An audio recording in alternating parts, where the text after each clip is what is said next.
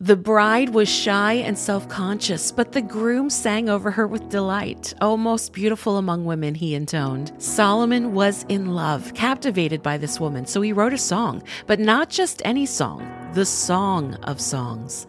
Solomon had written more than 1,000 songs, but none better than the one he sang over the woman he loved. In the Song of Songs, Solomon recorded the longing, the affection, the beauty as the lovers sang to each other during their week-long wedding feast, which began their life together. "Behold, you are beautiful, my love. Behold, you are beautiful," he sang to her. "My beloved is mine, and I am his," her heart sang in response. The pure melody of his passionate love drew her to trust him and give herself fully to him. God is the lover of your soul who sings over you.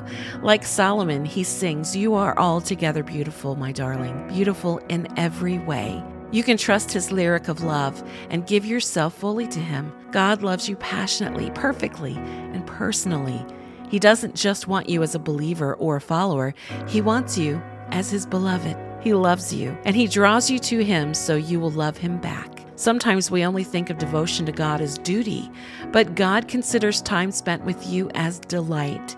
He delights in you, as does a master in his painting, a groom in his bride, or a mother in her newborn. That's why his banner over you is love. Rest beneath that banner today. You may feel shy or self-conscious, insecure or unworthy, but trust that God unconditionally loves you. He has placed you like a seal over his heart.